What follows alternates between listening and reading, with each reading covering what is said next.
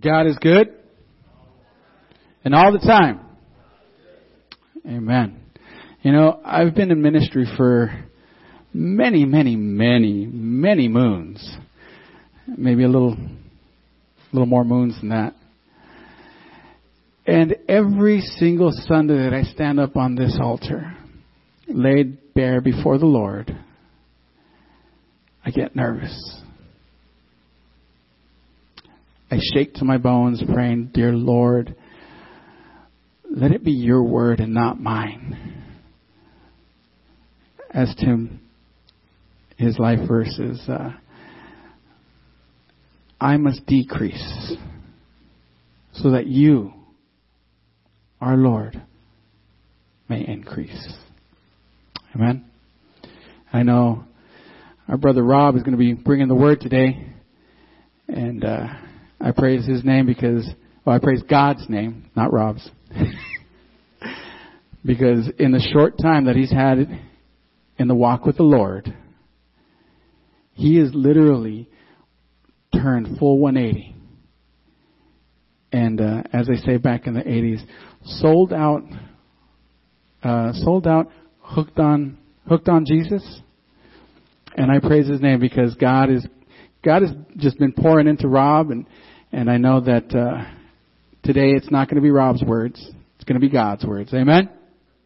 So without further ado, Brother Rob, minister to us.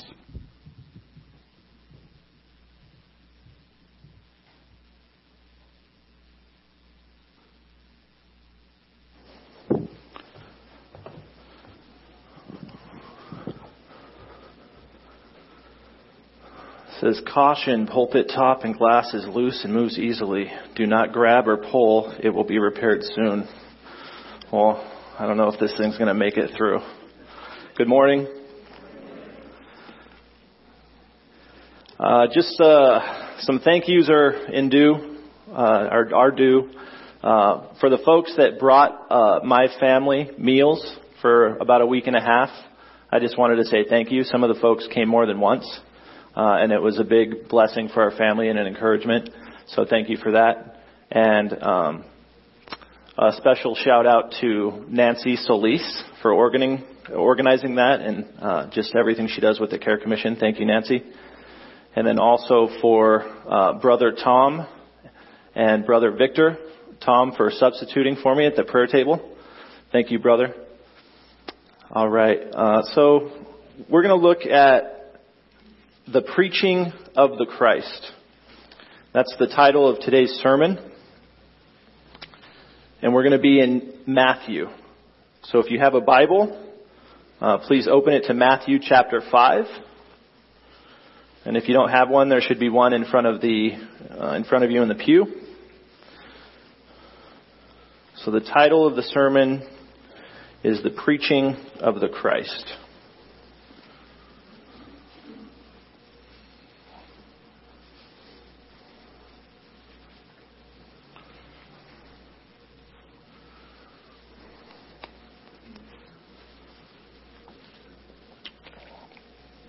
All right, Matthew 5.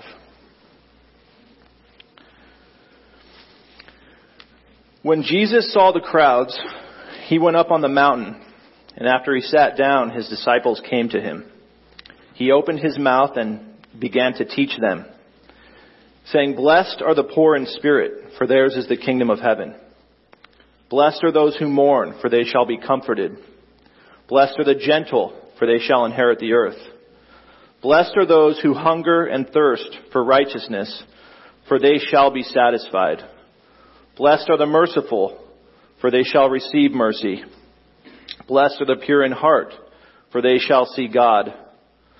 Blessed are the peacemakers, for they shall be called sons of God. Blessed are those who have been persecuted for the sake of righteousness, for theirs is the kingdom of heaven. Blessed are you when people insult you and persecute you and falsely say all kinds of evil against you because of me. Rejoice and be glad, for your reward in heaven is great. For in the same way they persecuted the prophets who were before you. You are the salt of the earth. But if the salt has become tasteless, how can it be made salty again? It is no longer good for anything except to be thrown out and trampled underfoot by men. You are the light of the world. A city set on a hill cannot be hidden, nor does anyone light a lamp and put it under a basket, but on the lampstand, and it gives light to all who are in the house. Let your light shine before men in such a way that they may see your good works and glorify your Father who is in heaven. Do not think that I came to abolish the law or the prophets. I did not come to abolish, but to fulfill. For truly I say to you, until heaven and earth pass away, not the smallest letter or stroke shall pass from the law until all is accomplished. Whoever then annuls one of the least of these commandments and teaches others to do the same shall be called least in the kingdom of heaven. But whoever keeps and teaches them, he shall be called great in the kingdom of heaven. For I say to you that unless your righteousness surpasses that of the scribes and Pharisees, you will not enter the kingdom of heaven. You have heard that the ancients were told, you shall not commit murder, and whoever commits murder shall be liable to the court. But I say to you that everyone who is angry with his brother shall be guilty before the court. And whoever says to his brother, you good for nothing, shall be guilty before the Supreme Court. And whoever says, you fool, shall be guilty enough to go into the fiery hell. Therefore, if you are presenting your offering at the altar, and there remember that your brother has something against you, leave your offering there before the altar and go. First be reconciled to your brother, and then come and present your offering. Make friends quickly with your opponent at law, while you are with him on the way, so that your opponent may not hand you over to the judge, and the judge to the officer, and you be thrown into prison. Truly, I say to you, you will not come out of there until you have paid up the last cent. You have heard that it was said, you shall not commit adultery. But I say to you that everyone who looks at a woman with lust for her has already committed adultery with her in his heart. If your right eye makes you stumble, tear it out and throw it from you. For it is better for you to lose one of the parts of your body than for your whole body to be thrown into hell.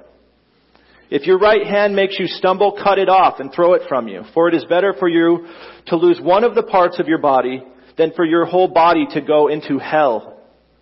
It was said, whoever sends his wife away, let him give her a certificate of divorce. But I say to you that everyone who divorces his wife, except for the reason of unchastity, makes her commit adultery.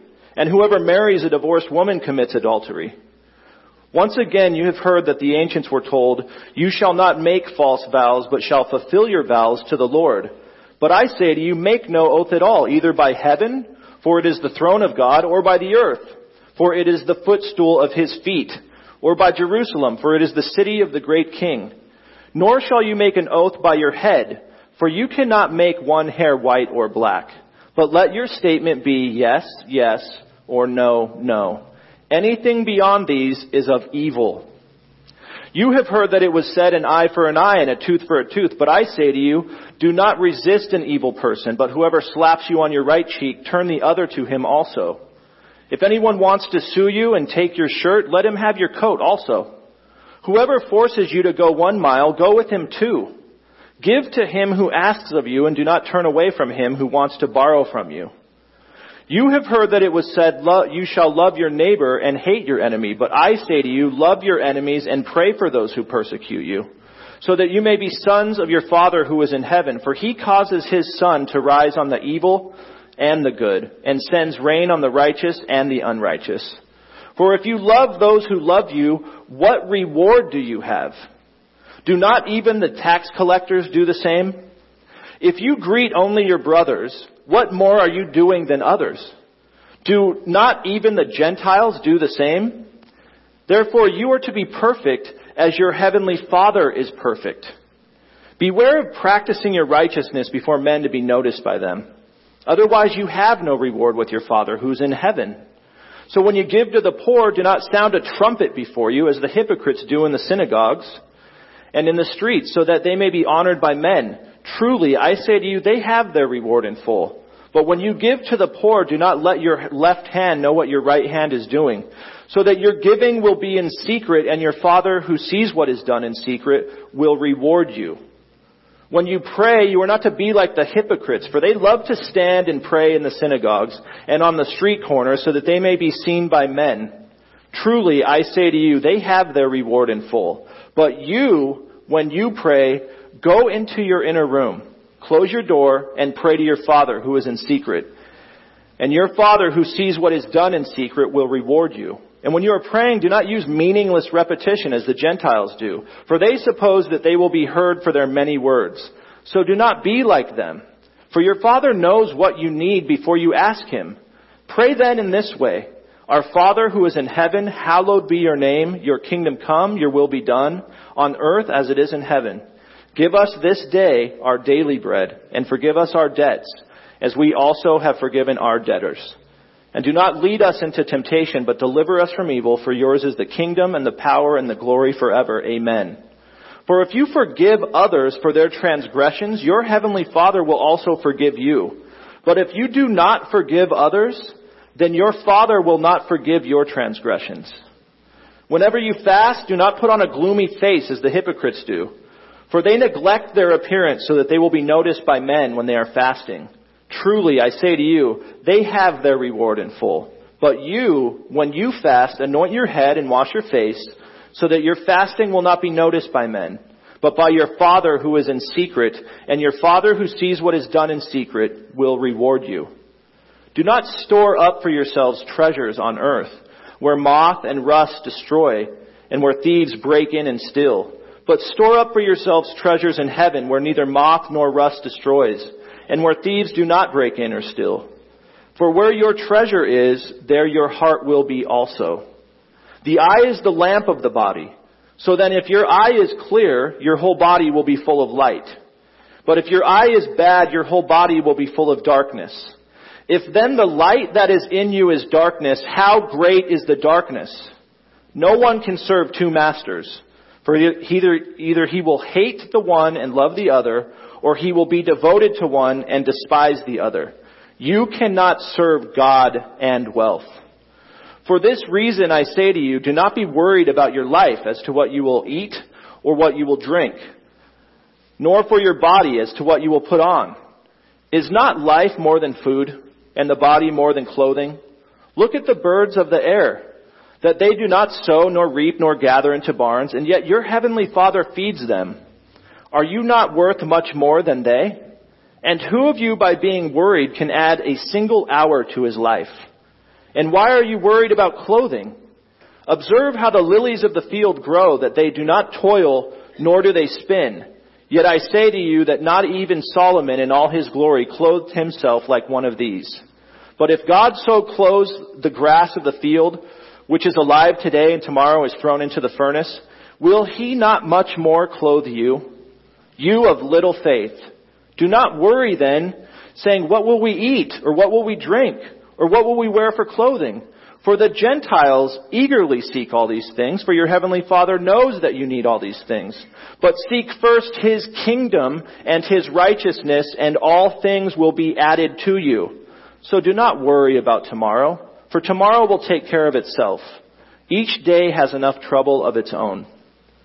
Do not judge so that you will not be judged. For in the way you judge, you will be judged. And by your standard of measure, it will be measured to you. Why do you look at the speck that is in your brother's eye, but do not notice the log that is in your own eye?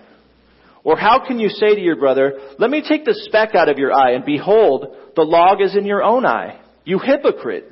First take the log out of your own eye, and then you will see clearly to take the speck out of your brother's eye. Do not give what is holy to dogs, and do not throw your pearls before swine, or they will trample them under their feet and turn and tear you to pieces. Ask, and it will be given to you. Seek, and you will find. Knock, and it will be open to you. For everyone who asks receives, and he who seeks finds, and to him who knocks it will be opened. Or what man is there among you who, when his son asks for a loaf, will give him a stone? Or if he asks for a fish, he will not give him a snake, will he? If you then, being evil, know how to give good gifts to your children, how much more will your Father who is in heaven give what is good to those who ask Him? In everything, therefore, treat people the same way you want them to treat you. For this is the law and the prophets. Enter through the narrow gate. For the gate is wide and the way is broad that leads to destruction, and there are many who enter through it. For the gate is small and the way is narrow that leads to life, and there are few who find it. Beware of the false prophets who come to you in sheep's clothing, but inwardly are ravenous wolves. You will know them by their fruits. Grapes are not gathered from thorn bushes, nor figs from thistles, are they? So every good tree bears good fruit, but the bad tree bears bad fruit. A good tree cannot produce bad fruit, nor can a bad tree produce good fruit. Every tree that does not bear good fruit is cut down and thrown into the fire. So then you will know them by their fruits. Not everyone who says to me, Lord, Lord, will enter the kingdom of heaven, but he who does the will of my Father who is in heaven will enter. Many will say to me on that day, Lord, Lord, did we not prophesy in your name, and in your name cast out demons, and in your name perform many miracles? And then I will declare to them, I never knew you. Depart from me, you who practice lawlessness. Therefore, everyone who hears these words of mine and acts on them may be compared to a wise man who built his house on the rock. And the rain fell, and the floods came, and the winds blew and slammed against that house, and yet it did not fall, for it had been founded on the rock. Everyone who hears these words of mine and does not act on them will be like a foolish man who built his house on the sand. The rain fell, and the floods came, and the winds blew and slammed against that house, and it fell, and great was its fall. When Jesus had finished these words, the crowds were amazed at his teaching, for he was teaching them as one having authority and not as their scribes. Let's pray. Heavenly Father, we thank you for this day. God, we thank you for bringing us here. I pray, Lord, that you're with us as we read these words, that they would be convicting to our heart. I pray through the power of the Holy Spirit that they would penetrate our hearts and our minds, that we would live out the truth that is taught here. I thank you, God, for your Son, that he came and died for us on a cross. We ask for forgiveness of our sin in his name, that you would allow us to be clean in your presence as we learn about you. God, please be with us. Help us to learn. I pray, God, that you let my words only be your words, and that you would close my mouth if I say anything except what you want me to say. And anything that I say that is incorrectly, I pray that you deafen the ears of the listeners. It's in the name of your Son, Jesus, that we pray. Amen. All right. I had told someone this morning, I think it was Marcus, that you're going to hear the best sermon ever in the history of the world, but it's not going to be mine. And that's what we've just heard. I thought a lot about just breaking it up and teaching on a verse or two, or picking what I thought I wanted to talk about from each chapter. But I was convicted that we need to hear that message in its entirety. This is the Word of God spoken through his Son, Jesus. And it's an evangelistic gospel message. That's what Jesus did with his life. He was a preacher, and he preached a gospel message to anyone that would listen. He went everywhere. He went to the slums, and he went to the synagogues with the highest elite, the wealthy, the poor. It didn't matter. The dregs of society. Anyone that would listen, Jesus preached that message to. So this is the message that we're going to focus on this morning, and we'll see what we can, some truths that we can draw out from it. So I'd like to start with an opening illustration. And I'm going to argue today that there's three kinds of people in the world. Three kinds of people. There's people that are on a broad road, and they're headed down this road, and at the end of that road is destruction. There's death and doom and destruction. Complete annihilation. And they are just walking down this road. That's the first set of people. The second group knows that there's destruction at the end of the road. And they are walking along beside these people, the first group, and they are warning them. Turn back. Death. Destruction. Get off of that road. You're going to die. Get out of there. And they're walking alongside that first group. That's the second group. The third type, they also are not on the road, They know that there's destruction down at the end. They're not in any danger of that.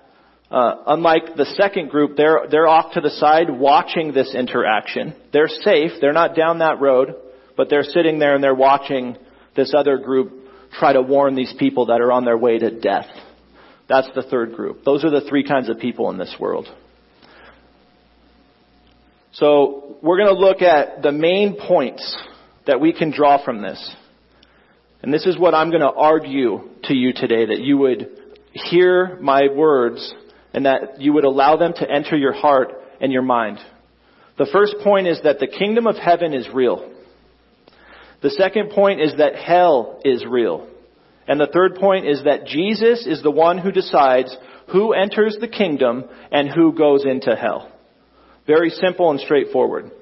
Before we get back into our 3 chapters and we look at some verses a little deeper, I want to go through just a real brief introduction of Matthew. Let's start with a broad look at the text and then go down deeper into our individual scriptures. So first off, the introduction of Matthew. The author is Matthew the tax collector. He's also known as Levi. The date of the writing it's the mid to late 50s AD, with the earliest proposed date as 50 AD. The purpose of the Gospel of Matthew was written to account for the life, death, and resurrection of Jesus. It was to inform the reader of Israel's error in the rejection of Jesus while clearly demonstrating Christ's rightful kingship over the people of Israel and over his people as the Messiah. The gospel was written as an apologetic to the Jews regarding Jesus as Messiah, the King. This is a didactic gospel, meaning it is intended for instruction, it is instructive, it is inclined to teach or lecture others. It is teaching or intending to teach the reality of the gospel. This is the purpose of Matthew.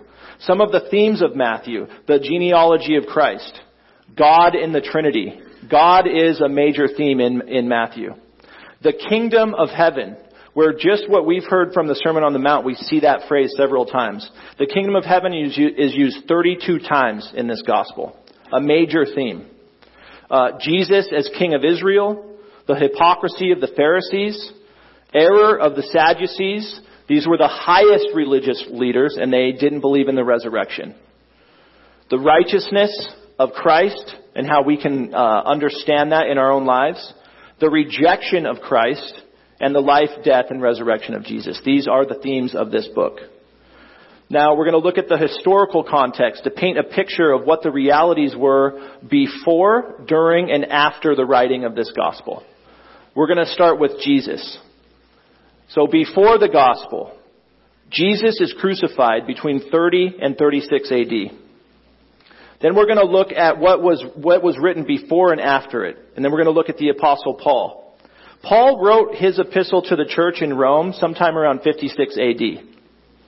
The epistle of Paul to the Romans. And Matthew was written after this, but before Luke. Luke the physician, or Luke the historian, because he included so many historical details that we can verify by the facts of history, he wrote his thorough investigation of the death and resurrection of Christ in his gospel around 60 AD. That's the gospel according to Luke. Now, Romans was written during Paul's third missionary journey to Christians living in Rome. Paul wrote Romans while in Corinth in 56 AD.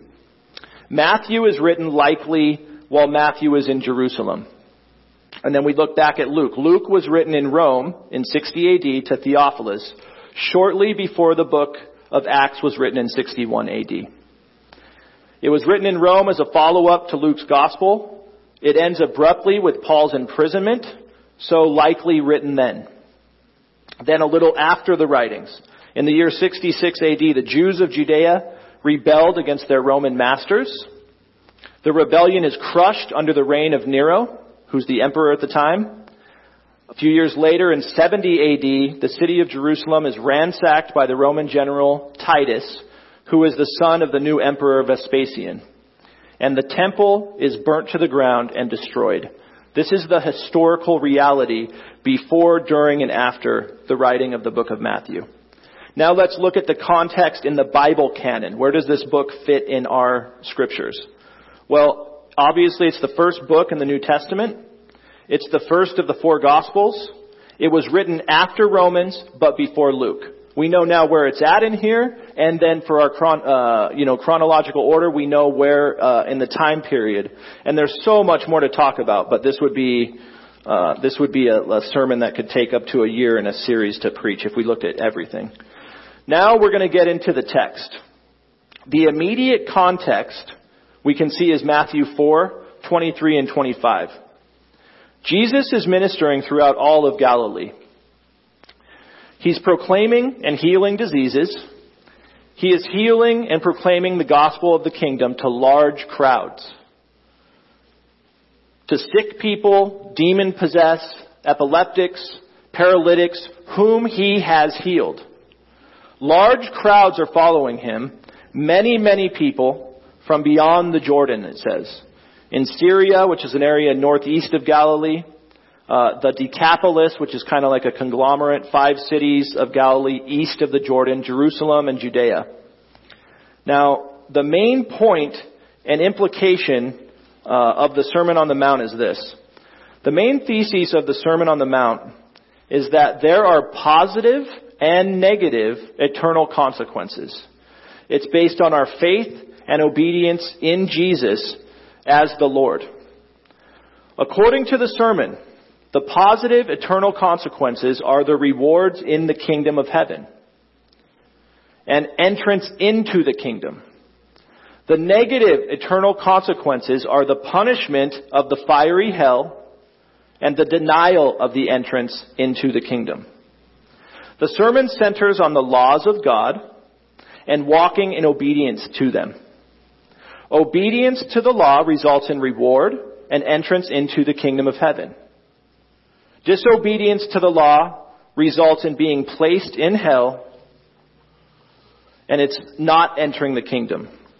Jesus makes it clear that professing in him as Lord is not enough for salvation, but true saving faith in him as Lord is salvation.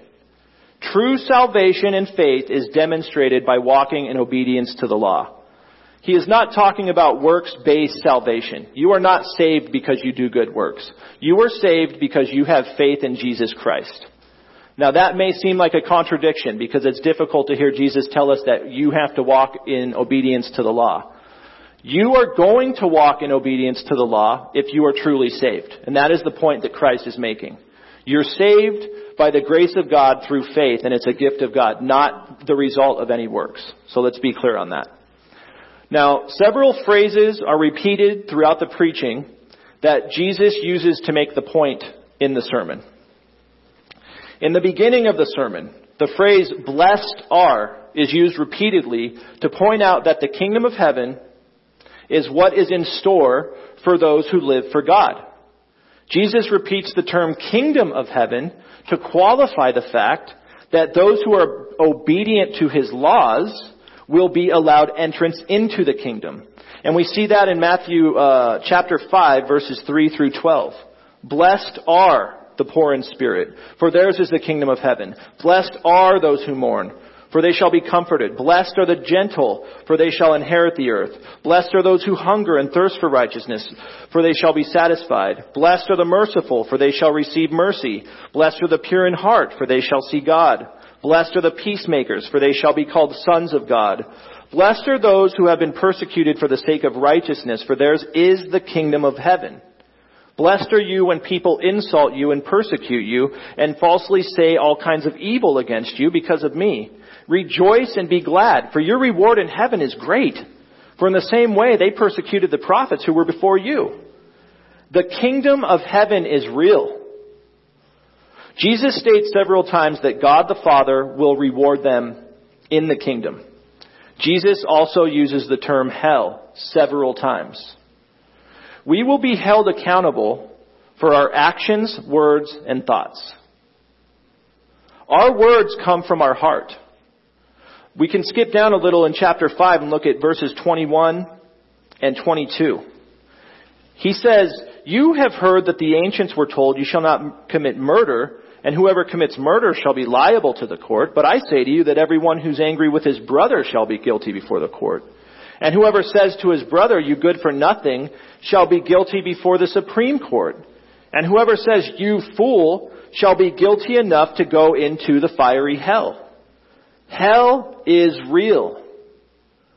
Jesus gives us valuable instruction in modeling our prayer and teaches us that we should ask the Father to intercede on our behalf through prayer. As we practice forgiveness in our lives, we are forgiven by the Father. Turn over to Matthew 6. Matthew 6, 14 and 15. Christ says, "If you forgive others for their transgressions, your heavenly Father will also forgive you. But if you do not forgive others, then your Father will not forgive your transgressions."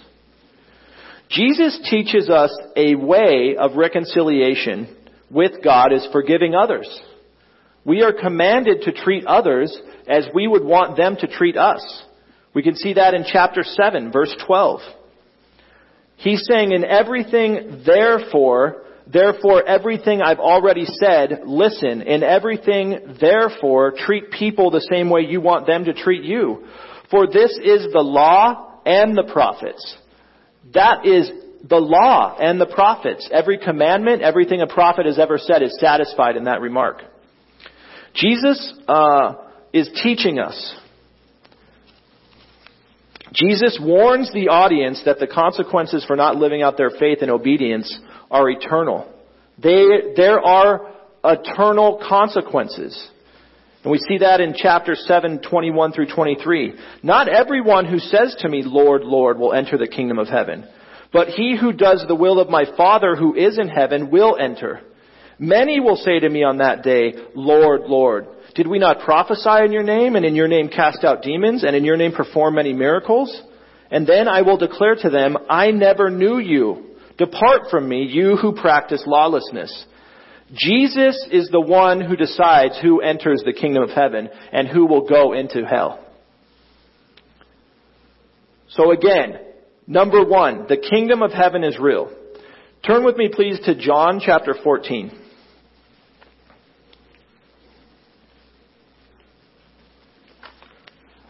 We'll look at a few more things. I'll get you guys out of here. John 14, verses 1 through 3. In the context of comforting his disciples, Christ says this, John 14, 1 through 3. "Do not let your heart be troubled. Believe in God. Believe also in me. In my Father's house are many dwelling places. If it were not so, I would have told you. For I go to prepare a place for you. If I go and prepare a place for you, I will come again and receive you to myself, that where I am, there you may be also." There are literal dwelling places in the Father's house. Jesus is preparing heaven for believers. There is a literal heavenly home that Jesus is preparing that we as believers may live together with him. The kingdom of heaven is real. Number two, hell is real. Turn over to Revelation, please. Revelation chapter 20. Revelation 20, 11 through 15.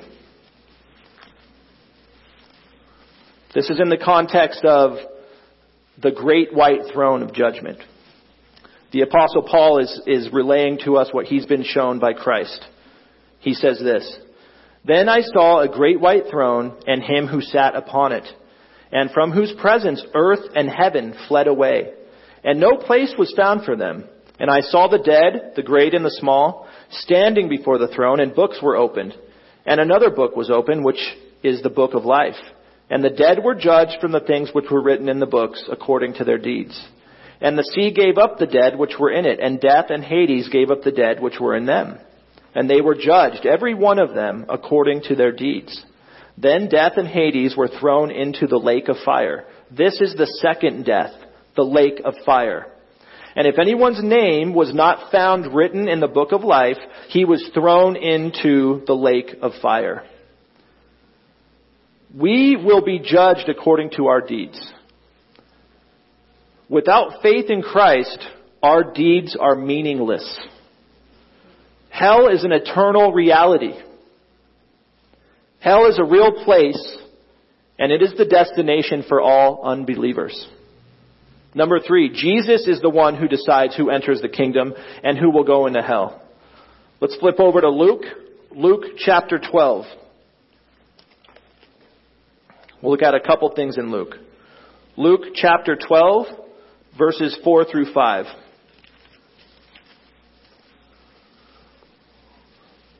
Luke 12, 4 through 5. This is in the context of Christ warning about hypocrisy. He says this, I say to you, my friends, do not be afraid of those who can kill the body and after they have no more that they can do. But I will warn you whom to fear. Fear the one who after he has killed has the authority to cast into hell. Yes, I tell you, fear him. Jesus has the authority to cast into hell. Jesus is the judge. He is the deciding factor. His name has been raised to the highest position. And he has all authority in heaven and on earth and under the earth. And then if we look down just a little further, we'll stay right in Luke 12. This is our last verse. Luke 12, 49 and 53.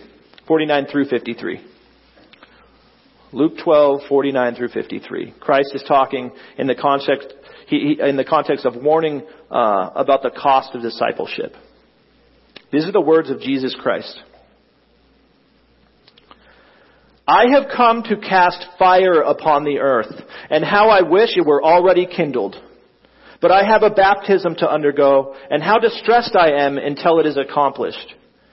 Do you suppose that I came to grant peace on the earth? I tell you no, but rather division. For from now on 5 members in one household will be divided, 3 against 2 and 2 against 3. They will be divided, father against son and son against father, mother against daughter and daughter against mother-in-law. Mother-in-law against daughter-in-law and daughter-in-law against mother-in-law. So what is he saying? The image of fire is the judgment of God.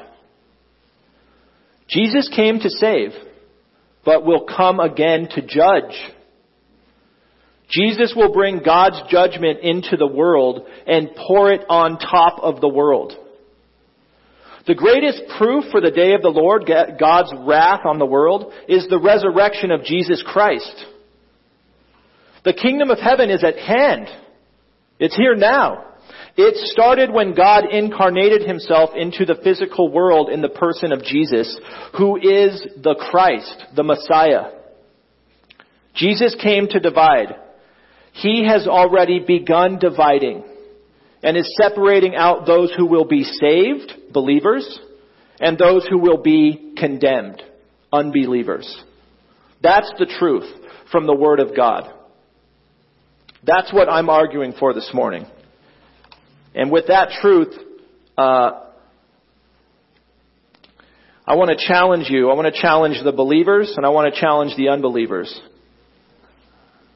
Because I sat in this church for 4 years as an unbeliever. So I know that there are some now who are not saved, who are in here listening.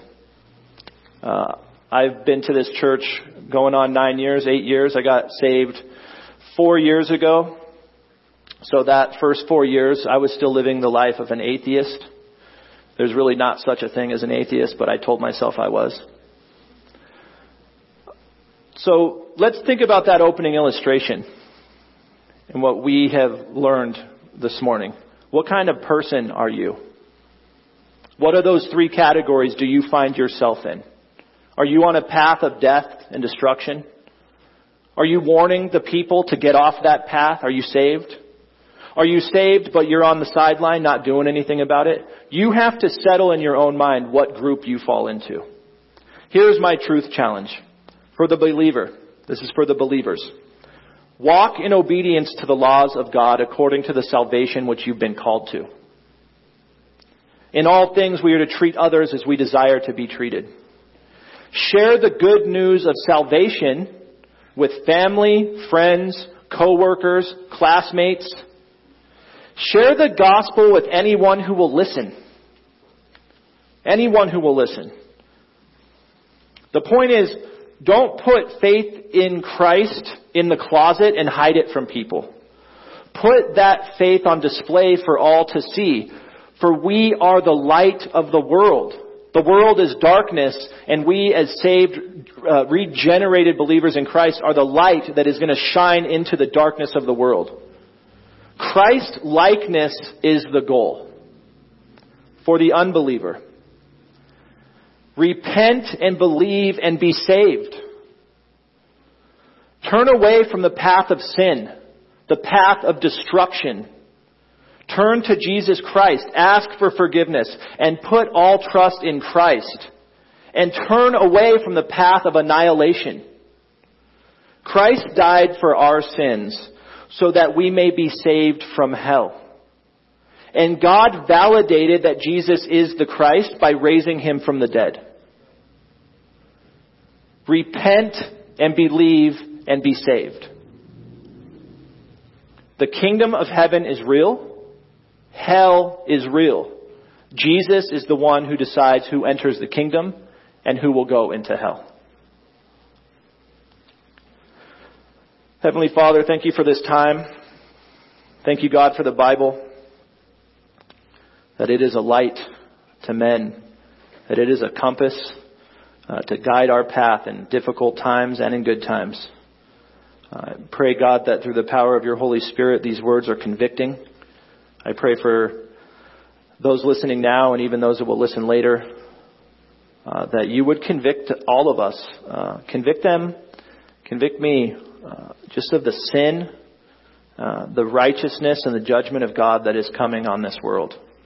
That we would accept Christ as our Savior, that we would turn away from sin, and that we would be saved in Christ.